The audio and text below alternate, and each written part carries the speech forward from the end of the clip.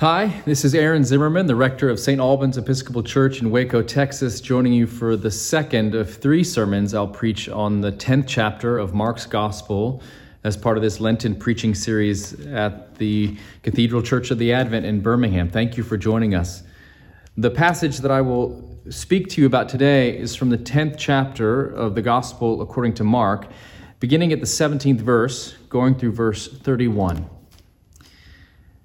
As Jesus was setting out on a journey, a man ran up and knelt before him and asked him, "Good teacher, what must I do to inherit eternal life?" Jesus said to him, "Why do you call me good? No one is good but God alone. You know the commandments. You shall not murder. You shall not commit adultery. You shall not steal. You shall not bear false witness. You shall not defraud. Honor your father and mother." He said to him, "Teacher, I have kept all these since my youth." Jesus, looking at him, loved him and said, "You lack one thing. Go, sell what you own and give the money to the poor, and you will have treasure in heaven. Then come follow me." When he heard this, he was shocked and went away grieving, for he had many possessions. Then Jesus looked around and said to his disciples, "How hard will it be for those who have wealth to enter the kingdom of God?" And the disciples were perplexed at these words, but Jesus said to them again, "Children, how hard it is to enter the kingdom of God. It is easier for a camel to go through the eye of a needle than for someone who is rich to enter the kingdom of God." They were greatly astounded and said to one another, "Then who can be saved?" Jesus looked at them and said, "For mortals it is impossible, but not for God. For God all things are possible." Peter began to say to him, "Look, we have left everything and followed you." Jesus said, "Truly I tell you, there is no one who has left house or brothers or sister or mother or father or children or fields for my sake and for the sake of the good news, who will not receive 100-fold now in this age, houses, brothers and sisters, mothers and children, and fields with persecutions, and in the age to come eternal life. But many who are first will be last, and the last will be first." Here endeth the lesson. Let me pray. Almighty God, through your word, enlighten us, help us to know you, to see you, and to know better who you are, to know ourselves better, that we may more fully trust in thee. We pray in Christ's name. Amen. This passage has a very famous verse. It is easier for a camel to go through the eye of a needle than for a rich man to enter the kingdom of heaven. This is a popular sentiment these days. It's cool to be down on the rich. The Generation Y people in my life, remember, millennials are in their 30s now. I am not one, I'm Gen X, but people like to hate on millennials, but you have to go younger, the even younger people, the people that were on spring break recently that everybody was hating on. They're not millennials, they're younger. Those are Gen Y and Gen Z. Anyways, the Gen Y and Gen Z people in my life were telling me how among their generation, the TikTok generation, it's sort of in fashion now to look very negatively at people that are wealthy. "Eat the rich" is the slogan. And of course they think this is a new slogan, but you have to only go back to the 1980s British film of the same name. And of course, where I connect with this phrase is the album by Aerosmith featuring the song called "Eat the Rich," which to have Steven Tyler singing negatively about the rich is the height of irony, because Mr. Tyler has done quite well in the rock and roll business. My main point, just to start, is that people think that this passage is just about how it's bad to be rich, and it's sort of Jesus getting very negative on rich people and on people that have wealth, and they think this passage then is about someone else. You know, if it's about rich people, then it's not about me. And even if you are wealthy, there's always somebody else you can point to who has a little bit more, and this passage is about them. But this passage is actually not just about rich people. It's about everybody. It is about the kingdom of God, which is something we all want to be in. And I want to talk a little bit about the kingdom of God. I want to talk about this passage, and I want to talk about James Brown, the godfather of soul. So this is piggybacking a little bit on yesterday when I talked about the kingdom of God and said that often when we hear that phrase, we think it means heaven. And when we hear this man at the beginning of this passage say, how can I inherit eternal life? We think it's about heaven. In the times where Jesus did his ministry, there was not a very developed understanding of the afterlife. This man certainly was not a Christian because Christianity had not yet been invented. And he was speaking in a Jewish context. Eternal life had some different connotations then. My point is, the kingdom of God, as I said yesterday, is a word or a phrase that means what is the world like when God is in charge, when you are in right relationship with God and with others. And that has implications for your life now and in the life to come. But kingdom of God, when you hear that in this passage, don't think getting into heaven. It's not what it means.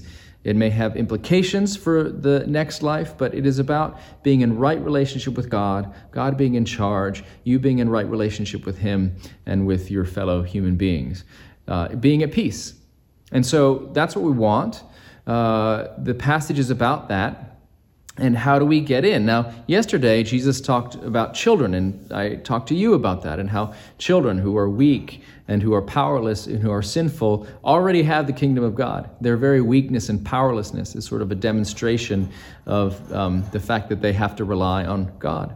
And this passage picks up now with another illustration from Mark about what it is like and how we get into this kingdom of God, right relationship with God and with others. So I'm going to look at this passage with this man and the exchange that he has with Jesus.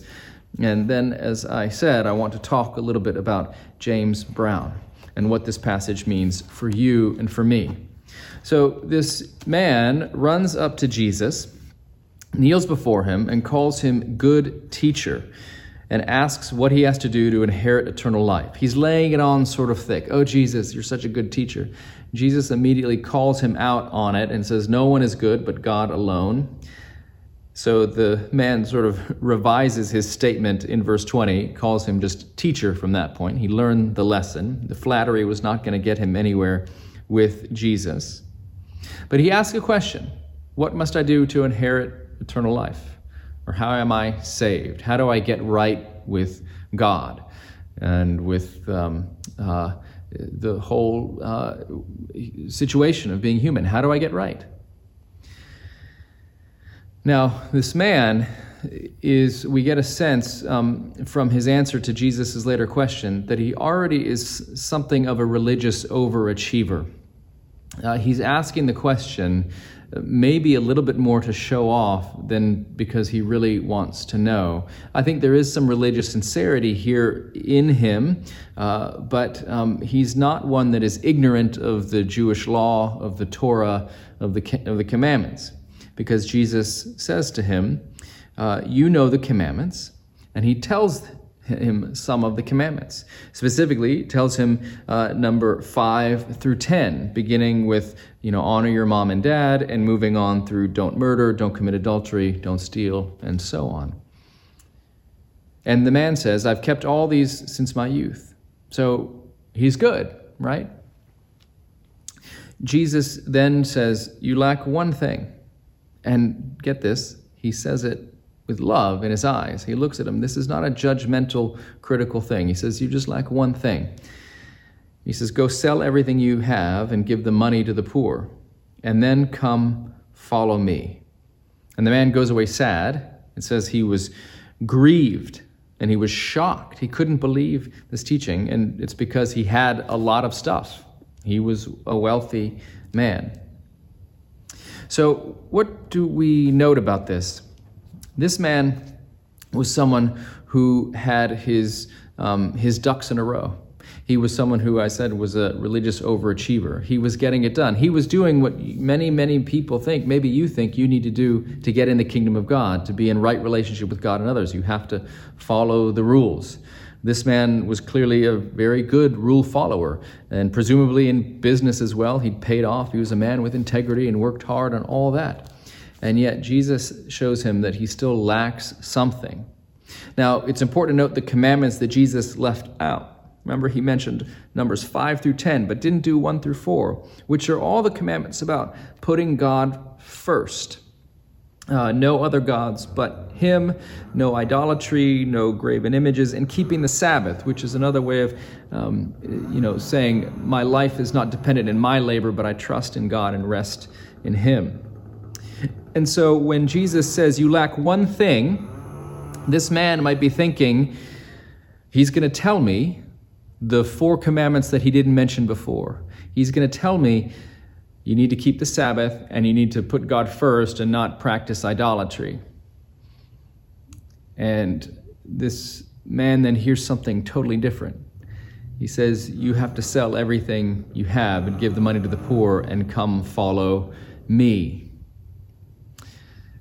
I want to say something about this. Jesus is identifying for the man the one area of his life where he was reliant in himself and not on God.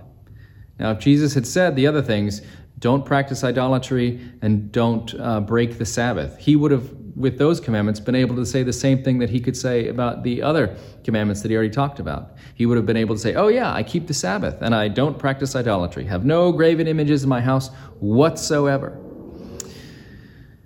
But Jesus reveals to him that his heart is idolatrous and is self-absorbed, not focused on God in this particular area of his life, the attachment that he has to his possessions and to his wealth. And so his heart is not fully devoted to God. And Jesus says something else too. He says, you have to follow me. You have to follow someone else. You have to turn your heart and life over to me. And the man can't do it. So he goes away, as we hear, shocked and grieving. The thing that I wanted to say here is that this passage illustrates quite clearly the 2 approaches to life. The one where you are dependent on yourself, and the one where you're dependent on God. And the little example I have for being dependent on self is from James Brown, the godfather of soul, who had an incredible song that was written to address issues of racial inequality and civil rights. But if you take it out of its context and sort of apply it as a universal principle, I think it applies to a lot of things that humans experience, that this rich man experienced, and which many of us can relate to as well, in which James Brown said, I don't want anybody to give me nothing. Open up the door, I'll get it myself. I'm not going to do the dance, and I don't have a cape. You have to Google it to see the clip. It's amazing. I don't want nobody to give me nothing. Open up the door, I'll get it myself. Now, this is an idea that James Brown sang about. It's very much rooted in our American identity of self-reliance and bootstrap pulling, and God helps those who help themselves and all that sort of stuff. The only problem is it's antithetical to the gospel. This man thought that he was okay. He thought that he was good. He really was trying to prove his righteousness, and he had kept all the rules and he'd done all the things. But here's the thing. He had this same mentality. I'll do it myself. He begins with the question, what must I do to inherit eternal life? He begins with the presumption and the assumption that it's his responsibility, his action, his doing. It looks like piety, and he's following the rules. But here's the thing. Here's the question of your life if you want to be a person who's really spiritually rooted and grounded. Who is the star of the story? Is it you? Or is it God? And what Jesus is trying to do is he's trying to help this man. Again, he loves him, remember? He's trying to help him move from being in a place where he is the star of the story to a place where God is the star of the story. Because that's where eternal life is. That's where the kingdom of God is. That's where peace with God and your fellow human being is where you are no longer James Brown, I'll do it myself, but you now are in a place where you are turned over to God, and you let God do for you what you cannot do for yourself. It's a place of coming to the end of yourself. And this is where Jesus is trying to help this man get to. But he doesn't want to get there. He wants to continue to be the star of his story. What Jesus does here is reveal the weak spot in this man's life. And we all have it. And this is why it's so important to not see this just as an indictment of rich people. Jesus himself broadens the passage. Yes, he does first say how hard it will be for those who have wealth to enter the kingdom of God. But then in the very next verse, he just says to them again, children, how hard it is to enter the kingdom of God. How hard it is to enter the kingdom of God. For anybody, for everybody. Because if you try to do it yourself by taking the bull by the horns, taking the horse by the reins, I'll do it myself, James Brown style, it is hard to enter the kingdom of God. You can't do it. And so Jesus says, when asked then by the disciples, who get that this is crazy, what do you mean? If rich people can't get in, these are successful people, rule followers like this righteous man, the disciples would have very much seen his riches as a sign of God's blessing because of his righteousness. The man did good, so he got good stuff. He was rewarded. He got straight A's and a gold star, and so God was good to him. And so Jesus says it's going to be hard for him to enter the kingdom of God. And the disciples then rightly see. They don't say, then, well, how can rich people get saved? They say, then who can be saved? Because they realize that it's a universal indictment. If it's hard for rich people, the good people, the rewarded people, who can get in? It's for everybody. And so Jesus here says this most important verse of the passage. And it's an astounding thing. This is a crazy teaching that flies in the face of everything, almost everything churches and religious people teach. He says this, for mortals it is impossible. Did you catch that? For human beings, it's impossible. You cannot save yourself. You can't do it. You want to enter the kingdom of heaven? Can't do it. Door's closed. You could pull on that handle all you want, and you can't get in. For mortals, it's impossible. Jesus says right here, for people, it's impossible for you to be saved. This is a new thing here. What he says then, though, is the kicker. For God, all things are possible. So the message here for people who want to be saved, people who want to inherit eternal life, people who want to be in the kingdom of God, in a right relationship with God, comfortable in their own skin, at peace with the world and with their Creator. If you want that, it's impossible. But for God, it's possible. Do you want to be the star of the story?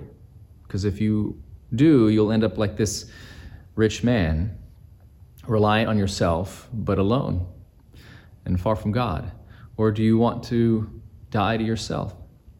Admit your own failure, need, lack, and trust in God. Because with God, all things are possible. When Jesus reveals to you your spiritual kryptonite, your one weak place, like this man in the story, the place where you don't have it together, the place where your heart is not fully loving towards God, the place where you have failed, and you have that place in your life. When you have seen that for you, like it was for this rich man, is an invitation to turn your life over to Christ, to give up being the star of your show, because with God, all things are possible. Now, there's one thing here at the end I want to talk about, which is where Peter then says, look, we've left everything and followed you. And it may sound to you like, because then Jesus says, yes, and if you've done that, you get all this stuff. It may sound like we're going back now to the law, where if you do give up all your stuff, if you do the thing that Jesus told this man to do, this rich man to do, then you will get things. And it undermines everything I've said. I've said that God has to be the one to save you, not you. But then Peter says, look at all that we've done. We have given up everything. So does that just undermine the whole thing? And no, it doesn't. Jesus says, you will receive all these things, not because you've given them up, but he says for this, because you've given them up for my sake and for the sake of the gospel. Meaning, you have done the one thing that this wealthy man wasn't able to do. You have given up. you have trusted in Christ. Again, he doesn't just say you'll get rewarded because you gave stuff up to the poor. He says you'll be embraced by God because you have given it up for my sake and for the sake of the gospel. You have given up the project of you being the star. You've given up the project of you living a life that is focused on yourself and your own accomplishments and your own pedigree building and resume building and amassing all those accomplishments. You've given that up to follow Christ and to trust in him to be your righteousness, in him to be your salvation, in him to be the source of pardon and mercy. You're not standing on your own 2 feet in your own righteous deeds. You've given them up for the sake of the gospel. Well, what does that look like? What does that look like? To be someone who's no longer the star of his or her own story, but instead relies totally on God, knowing that they cannot save themselves and only God can do it. It looks like rest. It looks like trust. It looks like peace. But it can also look a little scary because it's a relinquishing of control. There's a scene in the movie Just Mercy, which just came out last year, starring Michael B. Jordan and a fine cast of people, telling this true story of a lawyer named Brian Stevenson who began working in the late 80s and early 90s in rural Alabama on death row to provide legal aid to those who were on death row and may have been wrongly convicted. And he works first with a man named Johnny D., who was accused of a murder he didn't commit, but was convicted and put on death row. And there's a scene in which he gets a retrial, and there is a man there who is going to give testimony that will exonerate him. And you see the fear and panic in Johnny D's eyes because he's not sure if this other person is going to exonerate him. There's another scene in which he's got to simply trust his lawyer. Will his lawyer be able to help his case and advance his cause? Because he's been failed so many times before. But he's got to yield and give up everything, his sense of even control and his own sense of the grudges that he holds, and he's got to try again. He's got to give up. He's got to yield. He's got to put his fate in the hands of other people, which is what it means to trust God and not you.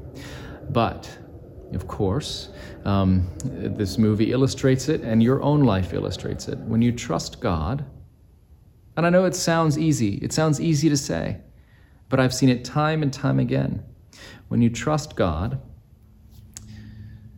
God, who is in the business of taking people who are at the end of themselves, God will meet you. God will meet you powerfully and profoundly, and will take you out of that place where you're the star of your own story, out of the place where you are trying to score points with him, which is an exhausting place to be, and will give you the kingdom, which I said yesterday is already yours.